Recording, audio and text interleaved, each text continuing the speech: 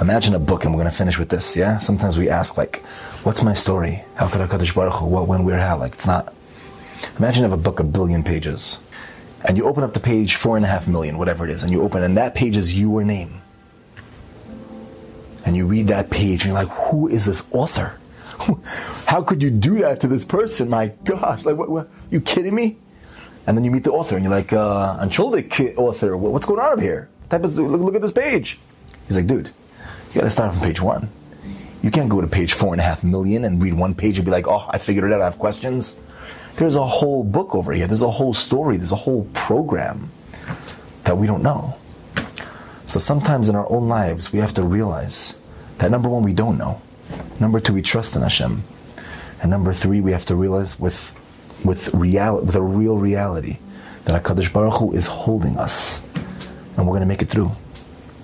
You will make it through. You will make it through.